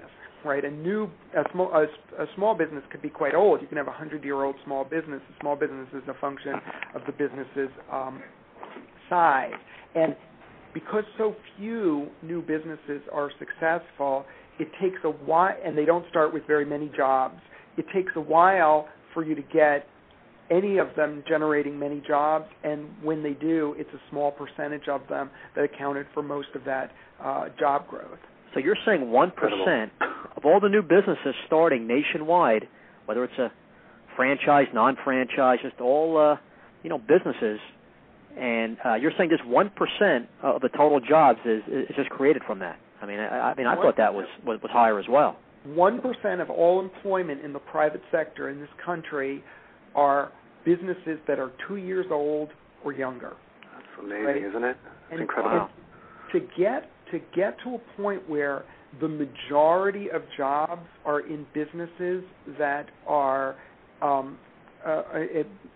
businesses that are young, you have to define young as 10 years old or younger. And the thing about 10 years old, right? If you just use the analogy of children, you realize that 10 is not a newborn, right? 10 is not new. 10 is actually fairly old, and there's been a lot of businesses that have failed by the time you get out there. In fact, close to 3/4 of all the startups are gone by the time a business reaches its 10th anniversary. Incredible. Wow, it's all interesting information, statistics. We're speaking with Dr. Scott Shane, wrote the book, The Illusions of Entrepreneurship, and earlier you talked about that you were surprised when you're doing your research on how people are financing their startup business. How maybe let's talk about that in a little more detail. How do entrepreneurs finance their startups? Well, the main way that people finance the startups that I think most entrepreneurs don't take enough into consideration is with their savings, right? That they don't get money from anywhere else. That it is the vast majority of people, that's how it's financed. And so the idea that you're going to raise capital is something that only matters for a minority of entrepreneurs. And the second fact that's important is that businesses that are 4 years old or younger, the majority of the money they get is debt, not equity. And so we have this illusion somehow that you can't borrow money for young businesses. In certain industries, in certain sectors, that's very difficult to do, but in general, it's not that hard to do. And in fact, the number one source for capital for businesses that are young are actually banks. And that's something that people forget. They say, oh, yeah, I'm going to go to friends and family, I'm going to go to business angels, I'm going to go to venture capitalists, all those things. I'm going to go, get a corporate strategic partner. I'm going to all those things. You bundle all those things up together, and they still finance fewer businesses than young businesses than banks do.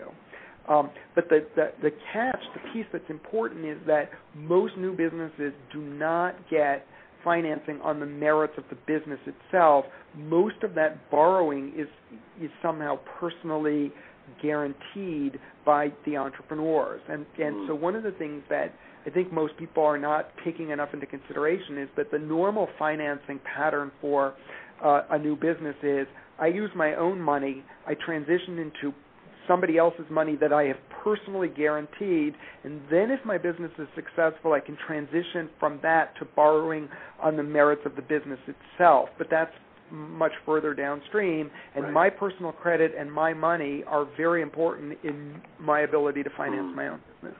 Well, I'm not surprised what you're saying, because as time goes on, you're reading more about people having more debt and less savings, so it is tougher for someone to use their savings to start up, and that's why I do our small business loans. So I'm glad to hear your research is kind of backing up my industry, and that more people need to go to a bank to get financing, because our numbers are increasing as well. I'm just surprised maybe there's not a few more people who are lining themselves with those angel investors or private investors partners. I tend to think there's more of that going on, but you're showing it's actually there's not that much of that activity, Dr. Shane, right? Right, and part of this is that very few businesses actually stand a chance of generating the kind of growth that would provide sufficient returns to an equity investor. It's just actually pretty rare. So, in fact, I think it's important to keep in mind is what the typical business looks like. Half of all businesses that get started project sales of $100,000 in 5 years. Now, if you're starting with half of businesses like that, you're getting down to a very small number of businesses that are planning to generate the kind of growth it's going to take to interest investors. And so you certainly have them, but they're a small portion of the total. And banks and other kinds of sources of debt financing can finance operations in a way that makes sense, where people could service debt, but the business would not generate a high return on the equity that was invested in it. And I definitely confirm with you that a lot of the banks we work with do look more at the individual, the strength of the individual, rather than, say, for example, the franchise business they're starting, which is important, but most loans get approved based on the individual and their credit and their net worth and liquidity and past experience and so forth. Are there characteristics, Dr. Shane, of successful entrepreneurs? A lot of times, Don and I have read articles, talking about the importance of persistence and, motivation and all that other stuff. Have you come across anything like that in your research? So here's the thing that we've tended to find in doing the research is that characteristics of people seem to explain more about their decision to be an entrepreneur than they do about performance as an entrepreneur. And so people, if they are kind of really want independence, they tend to start businesses, but that desire for independence doesn't really translate into much of a performance effect. It turns out that there's very few of the personality characteristics that people describe as being so important for the performance of entrepreneurs really pan out. Persistence is a good example. People say persistence, that's an important characteristic. It's important in the sense that it's necessary, but it's not sufficient. There's lots of, if you're not persistent, you're not going to do very well. But being persistent is only going to keep you in the game, and there's lots of persistent people who fail. I like to use the example that in the year that Bill Gates started Microsoft, there were a whole bunch of people probably just as persistent as he was who started businesses, and none of them created a business like Microsoft, right? And in fact, a very large number of those persistent people failed. So your persistence isn't going to account for the performance. We like to think that, if we have the right stuff, we're going to do well. The problem is that really having a good business opportunity, managing it well in an attractive industry actually tends to work a little bit better. That's fascinating. So it's the quality of the service or brand. And industry, right. Yeah. Absolutely. I mean, one of the things that people actually greatly underestimate, is thinking about the basic question of why the world needs this business, right? Most businesses that people start, one of the reasons that they fail is because they're unnecessary. The world doesn't need yet another of that business, right? If that business is not, if the business doesn't solve a problem that was unsolved before or doesn't solve it in a way better than existing businesses solve it, there's no reason to have that new business. And most people don't go into entrepreneurship thinking about that. They actually think, differently. They say, I'm going to start a business, I'm going to have the same product, and I'm going to sell it to similar customers as my previous employer. And the problem with that is there's really no advantage over that previous employer. So the previous employer's business was successful, but the new one that starts to compete doesn't do as well.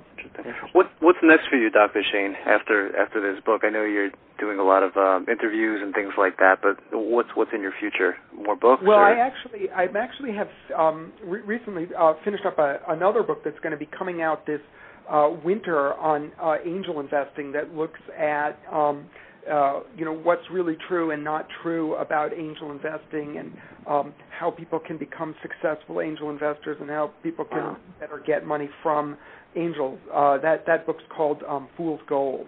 That's an interesting topic. Great title, and that's an area where a lot of people really need to be educated in that. I know personally I'm in the money business, but I don't really know much about that at all. Right.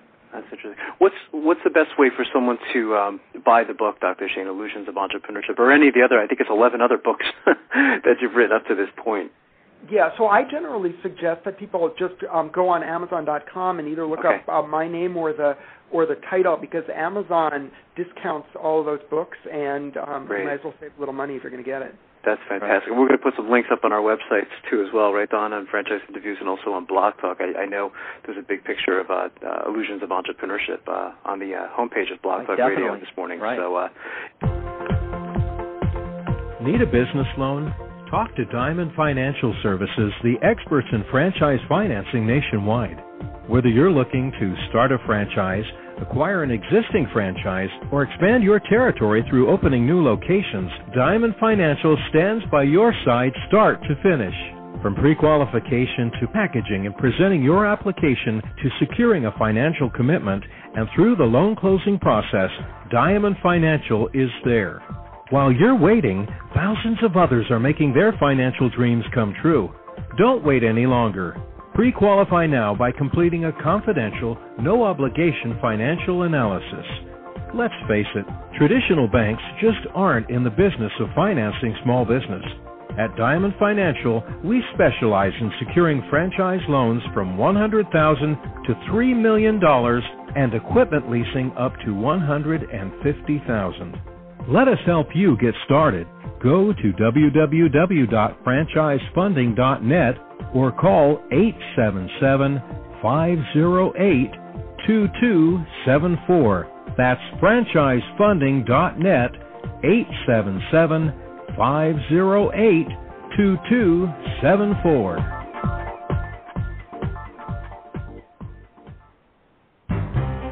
Franchise Interviews. For over 2 years now, Franchise Interviews has been giving you an up-close, behind-the-scenes look at franchising and entrepreneurship. Through our website, franchiseinterviews.com, where you can hear and read interviews as well as get tips from some of the most successful sources in franchising. And our weekly franchise radio show, where each week you get to hear a new interview with franchisors, franchisees, franchise authors, experts, and attorneys. And our free franchise newsletter, which is a must-read for anyone looking to buy a franchise. And don't forget to listen to our podcast, Great Quotes in Franchising.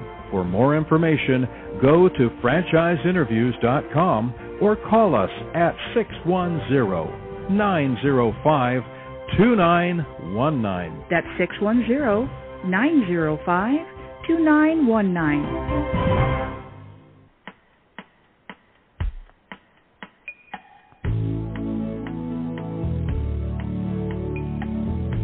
Hi, everyone, and welcome back to Franchise Interviews, where we're asking the entrepreneur who owns one. I'm your host, Marty McDermott, with my co-host, Don Johnson.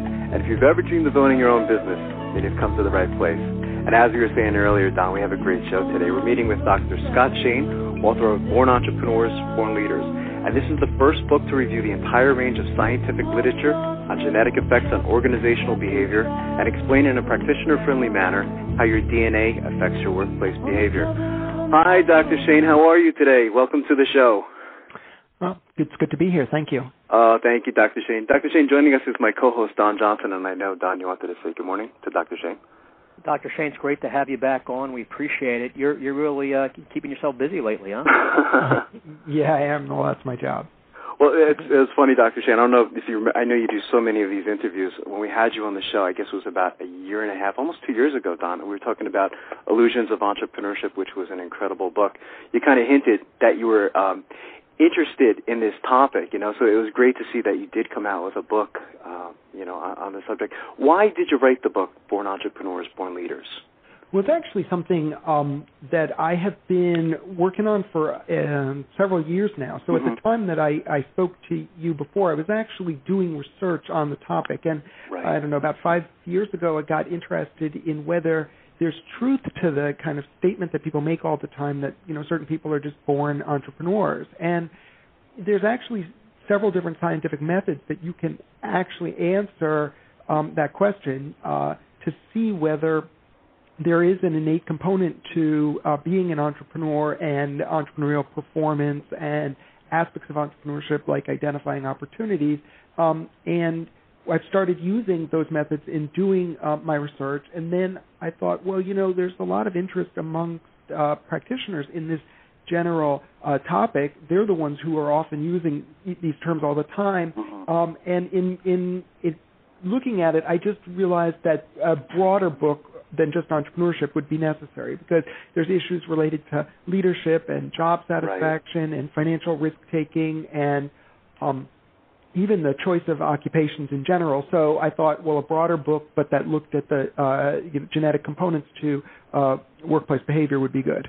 And how was writing this book a different experience for you, Dr. Shane, from like Illusions of Entrepreneurship or Fool's Gold? Is it a similar process or a little different? Because I know you don't have a background in genetics, which I guess doesn't make a difference, but... Well, so some part of it was actually different and some part was similar. I mean, anytime you write a book that's based on kind of scholarly evidence, there's reading of that literature. The two big differences here were that in the other books, a very large portion of what I was writing was about my own research. And here, a small portion of one chapter, the chapter on entrepreneurship, was about studies that I did with my colleagues, and the rest was just summarizing what other people had done. The other difference is that some of the research that needs to get reviewed is truly molecular genetics work where people are trying to associate versions of specific genes with outcomes like whether people are engaging in leadership or financial risk-taking or what have you. And that's just a little bit harder to work through because I had to move myself up the learning curve in understanding that research. And what do you think people are so fascinated with this topic? Don actually read one of your blogs on our show. I guess, Don, it was probably about like 6 months ago. Right. And you and I were both fascinated in the topic. But why are people so interested in this topic, Dr. Shane, do you think? Well, I think one part of the reason that people are interested is that people intuitively believe that some part of what we do in our jobs and everything else in life is innate. So scientists work hard at kind of trying to document this and keep people from overstating the case. But the intuition is that everything is not environmentally determined. There's some innate component to everything, and so people are quite interested in that. I think that's one part of it. I think a second part of it that makes people interested is that it kind of suggests that down the road we're going to get better at training and incentives for people because much like people have developed personalized medicine where people have a version of a disease with certain genetic makeup, they're given certain drugs and not others. There's this idea down in the future that maybe that would happen for other activities as well, that, this kind of person, the way we train him to be a leader is different than this other person. And I think intuitively a lot of people say, I went to business school or I went to college and, everybody's treated exactly the same way as if, we just got this information and then we would all magically become entrepreneurs or leaders or what have you. And I think intuitively people are just skeptical that people can be treated the same way and get the same outcomes from it. Yeah, and that's what I got when I was reading the book. I remember in Chapter 7, Don, you were talking about Leona, who was a girl, I guess, studying leadership, and she was always fascinated in the topic and wasn't very, I guess, successful as a leader. And then her friend, I think it was Susan, people just followed her. So I guess that's like one example of that type of situation. Right, and I mean, people sort of, this is intuitive to people, right, that everybody knows somebody that really, really wants to be a leader and just can't, no matter what. It just seems that they're unsuccessful. And then there's other people who seem to be just naturally followed. And what is it about them? Is it really their life experiences that made them so different? And the part that makes that kind of difficult is that we start seeing some of these patterns, in little kids. And, you say, okay, well, there's always some learning, but how much of, a 4-year-old following other 4-year-olds and of one 4-year-old leading other 4-year-olds, how much of that do we really think is the environment shaping them, right? They've only had 4 years and they haven't had, work environment experiences in these other things. Now, sure, how their family raised them and even experiences when you're 2 or 3 have an effect, but what people realize is, but probably there's something else. Right. And it's that something else that we want to know about. Yeah, it is interesting, especially when you have kids. You see how it changes your life. I know you went through this, Don. My son, Dr. Shane, he's 2 years old, and we could see he's kind of like a little follower, in interacting with the other kids. He's not the leader of the group, and you wonder, is that just inborn, as your book talks about, innate, So it is a fascinating topic, that's for sure. And it's also interesting timing, Dr. Shane, with what's going on with our country, being entrepreneurial and, looking to start up their own business. We have a new generation of people being business owners, and I guess this will be good. People might want to learn a little bit more about themselves and if they are the right type to be creative or be entrepreneurial and aggressive and start up a business. Possibly talk a little bit more about genetics and what you mean by genetics for people listening to clearly understand it. Right, and it's a good time to say that right now, because having said, what you said before, I don't want people to be left with the idea that any of this is kind of deterministic, because it's not. What we're talking about is, tendencies and probabilities. So, just because there's some force that makes someone a little bit more likely to be a leader doesn't guarantee they're a leader, and vice versa. But it's like capital, right? We know that people who have more net worth are more likely to start businesses because they can more easily self-finance, right? It doesn't guarantee it. It just affects the odds, and it's a similar thing here as well. But what we mean when we talk about genetic factors is all the things that are innate to people that come essentially from their genetic makeup, and that could operate lots of different ways, right? We could have differences in how people are genetically coded and how that affects the neurotransmitters, the brain chemicals that operate to stimulate people. And a good example of this is dopamine receptors, and dopamine is the sort of the feel-good chemical in the brain, and we know that some people's brains release more or less of the chemical, and one of the questions is, okay, well, how might that affect behavior? And there's some evidence to suggest that some people who are less prone to releasing the dopamine or having the dopamine in their brains, they need more stimulation to do it. And so they might be more likely to seek more novelty in new situations and those kinds of experiences. And that's where we observe actually in some of the data that we've looked at that, in fact, some people are innately more likely to seek new situations and seek novelty, and that those are people more likely to start businesses. Now, starting businesses isn't the only thing they're going to do.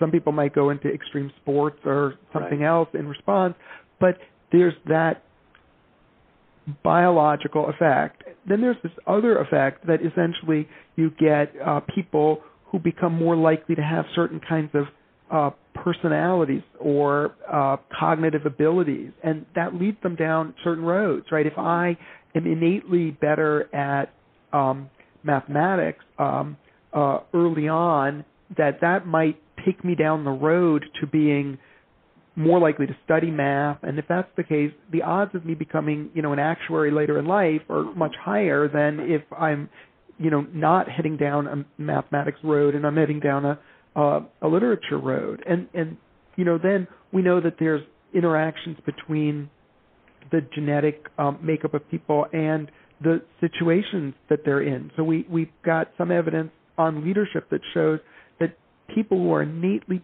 predisposed to be leaders, they have a genetic makeup. If those people have to overcome some kind of obstacle in their teenage years, some sort of bad thing that happened to their family, like the parent lost a job or they lost a parent or something like that, it's that interaction of being innately predisposed and the stimulus of having to overcome an obstacle that makes them more likely to adopt the leadership role. So we get all these different mechanisms all coming together to affect the tendency, but what they have all in common is some portion of the outcome is coming from innate differences.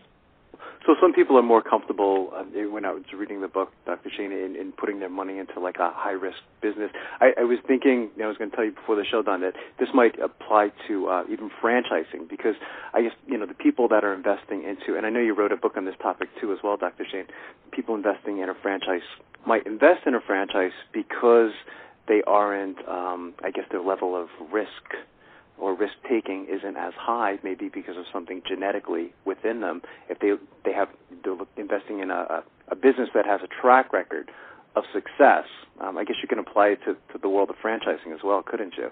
Well, right. So part of what we don't have is that we don't have a lot of evidence that would show the specific examples here. And, it's interesting because I talk to, folks that do radio show on angel investing, and they say, well, how does this apply there? It's the same thing. It probably applies to everything, but we don't have the evidence that would say here's the example in the case of franchising. But what we do know is that there's innate component to how much financial risk people are willing to take. And there's some very interesting studies where people, look at identical and fraternal twins, and that's a good example because the identical twins share 100% of their genes, and the fraternal twins share half, and that's how people can measure these genetic effects. And you see, okay, people go to some kind of money manager and they're asked to fill out a questionnaire about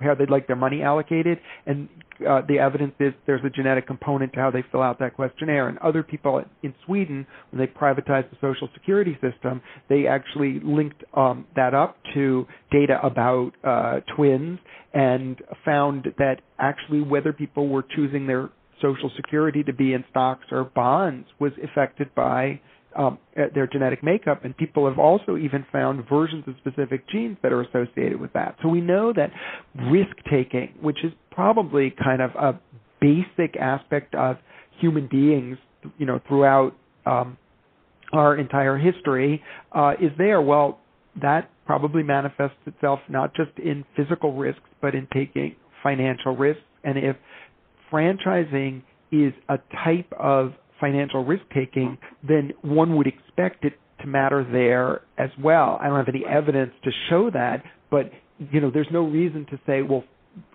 picking stocks and bonds, the innate component to risk-taking is there, but it wouldn't be to purchasing a business. That doesn't seem logical. Wow, it's fascinating.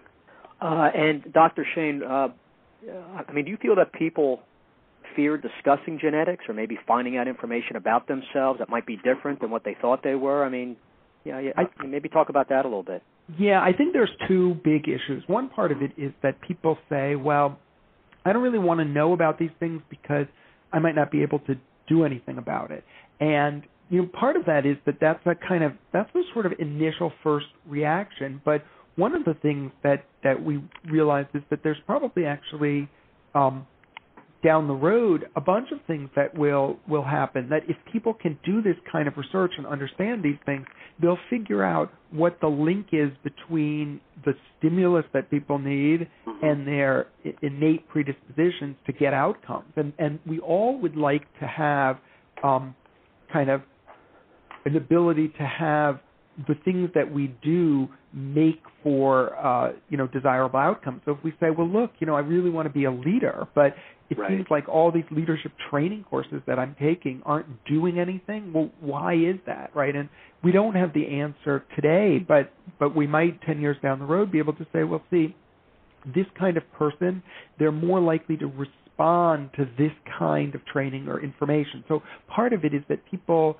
their initial reaction is, I don't think I'm going to get anything out of knowing this. The second reaction is, this is informational really at this point, but it's not an action plan, right? We don't know enough information to say that. I've written books on other topics where we can say, look, we really know a lot about how you would, say, design a franchise system so that a person can read the book and take it out today and do that. This isn't that kind of book. It's not going to tell you that. And then the third part is that people have a negative reaction that it'll just be used, the information will just be used badly. It'll be used for bad purposes.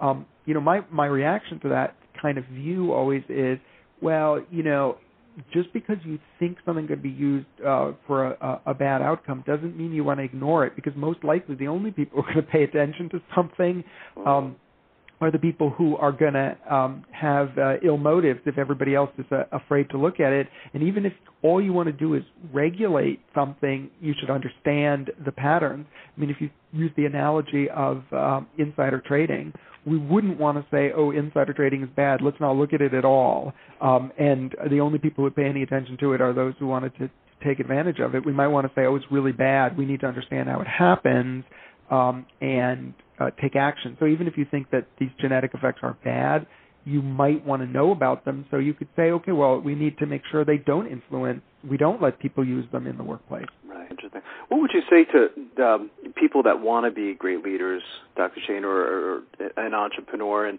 let's say they haven't been successful?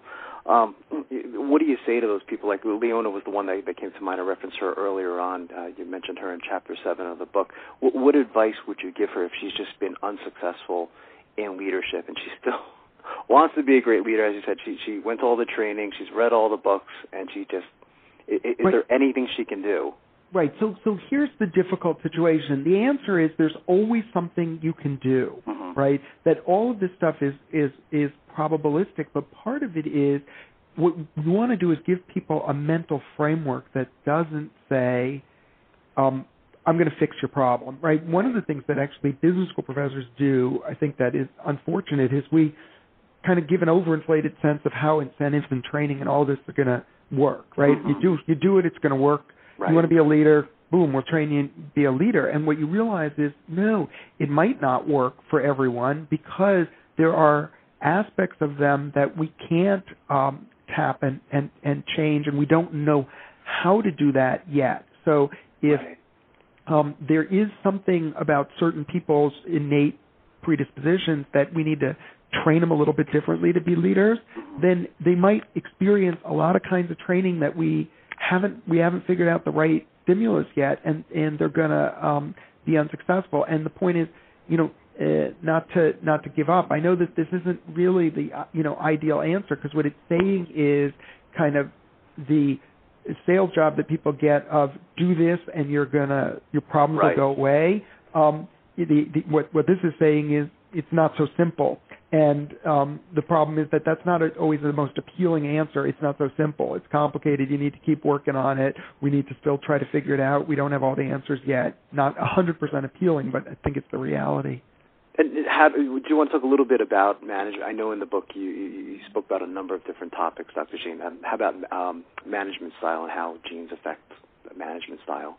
Right, so this is probably actually one of the areas that is probably the most interesting for people who are interested in franchising, because we know that franchising is a kind of business ownership that's different than other kinds of business ownership, that you will have to be part of a system, and so there are more rules about how you do what you're doing. And there's a lot of aspects of management behavior that have a genetic component, whether people are willing to break rules, whether they're very planning oriented, whether they're highly persistent, whether they're intuitive decision makers or not, whether they're risk taking. And one of the things is that if people have a predisposition to be kind of a certain way,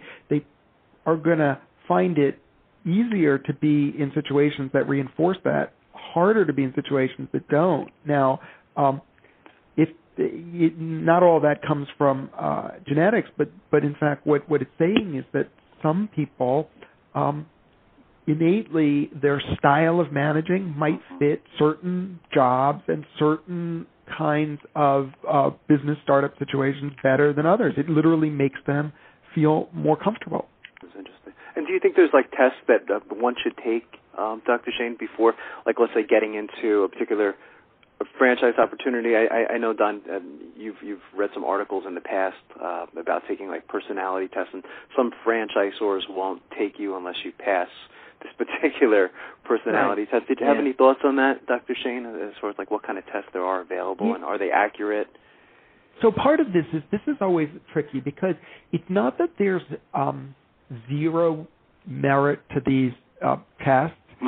There's some merit. The problem is that there's not a huge amount of predictive power of the test, but because we know that a big chunk of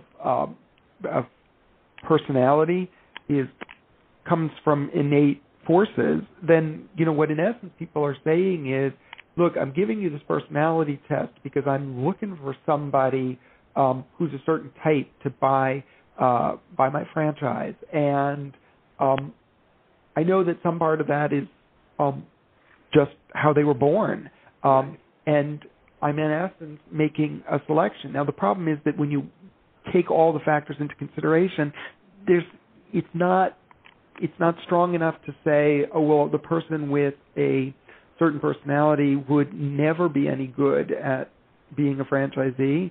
It's just about probabilities. Now, if, say, somebody with a certain personality is, 5% less likely to be a good franchisee for a particular organization, and so somebody applies that test, does it mean that they couldn't do it? No, but it means that if you've got somebody who's picking 10,000 franchisees, 5% is enough of a people for them to say, you know what, it's worth me doing this selection because I can avoid a few people who wouldn't fit. Yeah. That's interesting, Dr. Shane. When I first got the book, what I always do, I look through the different chapters. I immediately went to Chapter 9, Born Entrepreneurs, How Your Genes Affect Your Tendency to Start Companies, because I've started a few companies. I've been in business 20 years. And basically, for people listening, because this is not, easy stuff to understand, but you did a great job in putting it in simple format so people could understand. But you say here your genes influence the odds that you will become an entrepreneur.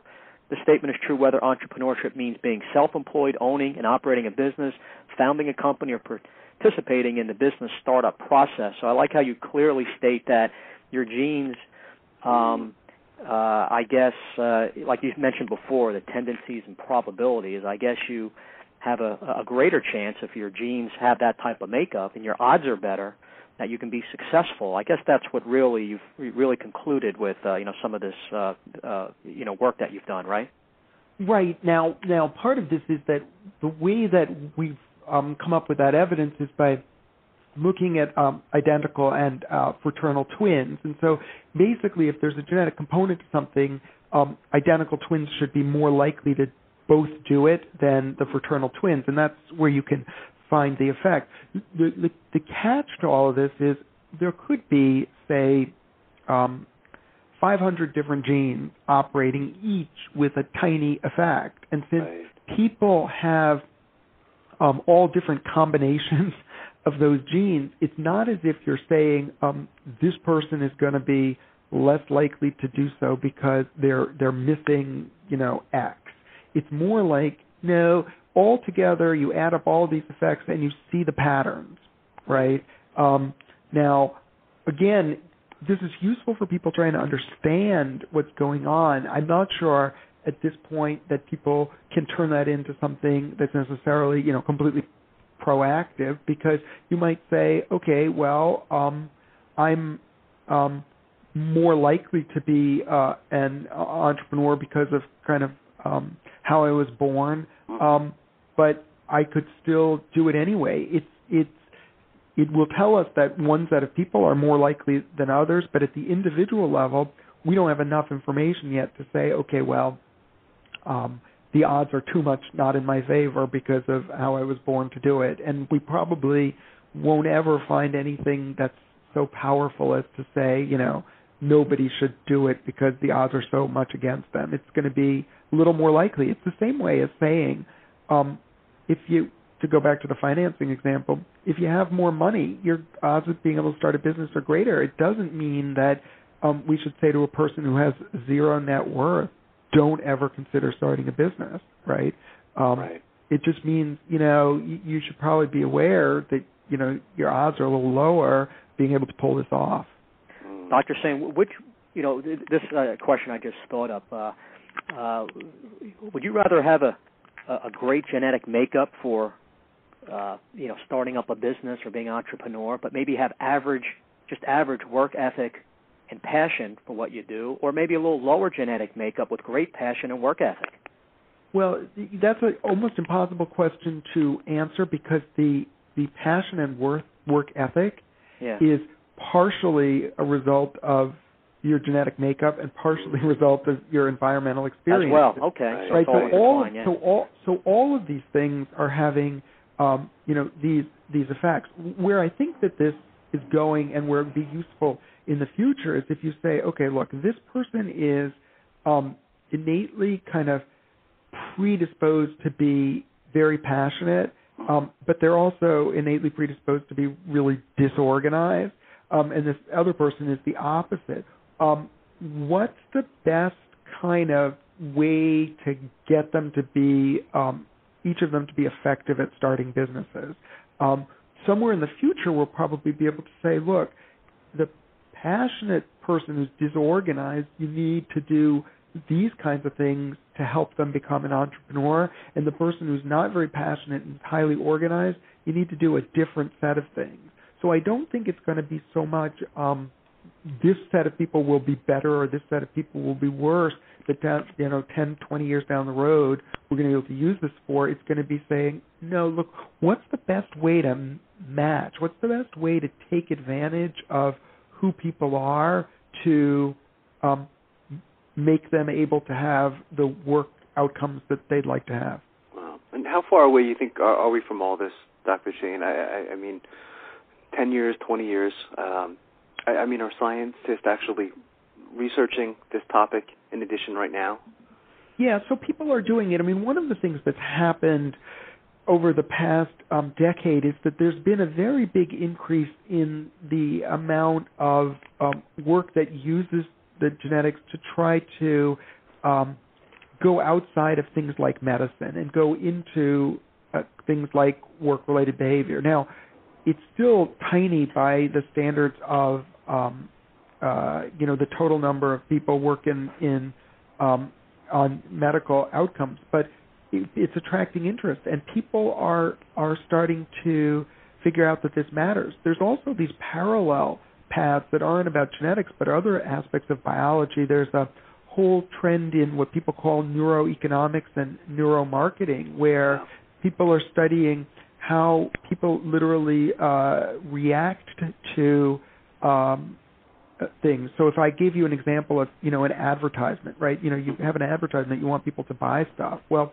one of the things that these neuromarketing people have figured out is that different kinds of ads stimulate different parts of the brain, whether it's the kind of rational portion or the emotional portion, and you kind of want to, depending on what you're trying to do, you might want to trigger certain parts of the brain. And so what we realize is that there's a biological portion to these reactions that we need to understand, and that 20 years, 30 years down the road, I don't know how long it's going to be, we're going to probably see more of an understanding that there is a link between people's biology and things that happen in the work world. And what's next for you, Dr. Shane? Are you going to continue studying this topic? I mean, you could see your passion for it. Yeah, so I think that probably for a long time, this will be the focus of the kind of research that I'm doing. Part of it is that now that we're moving into doing work with molecular geneticists, we're literally trying to find, are there specific genes associated with things like recognizing business opportunities? It's a step-by-step process of small steps that take a long time. So, I would say that probably for at least the next decade, that's what it's going to be the focus of my attention. That's terrific. And how could our listeners get more information on you, Dr. Sheen, and getting the book? Can they go to Amazon.com, or is there a website they should go to? Yeah, so for the book, the best thing to do is to go to Amazon.com and look up Born Entrepreneurs, Born Leaders. Finding me, Googling Scott Shane at Case Western Reserve University usually pulls up all kinds of stuff about me. That's great. We'll put a link up for our listeners as well so they can have easy access to that information. And I want to thank you again, Dr. Shane. You're an incredible guest, and we'd love to have you back each year and talk about what you're doing. Okay, great. Thank you. Thanks so much, Dr. Shane. Thanks, Dr. Shane. Great show, huh, Don? Yeah, very interesting. And that's what we provide to the country, Marty. Interesting show.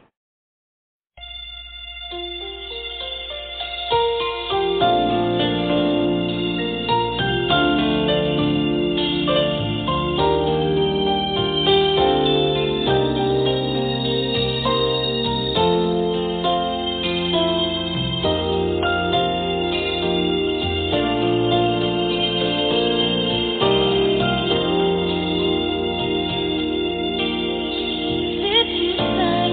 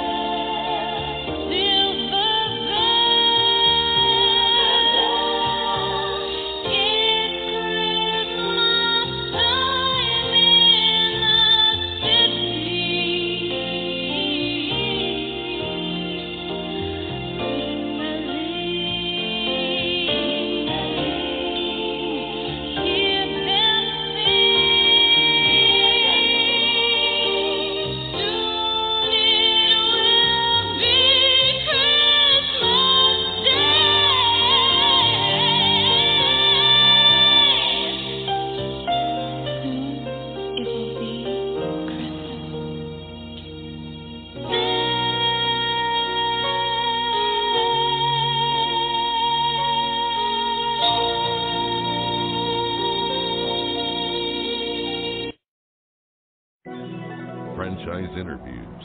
From Easton, Pennsylvania to Sydney, Australia, you're listening to Franchise Interviews.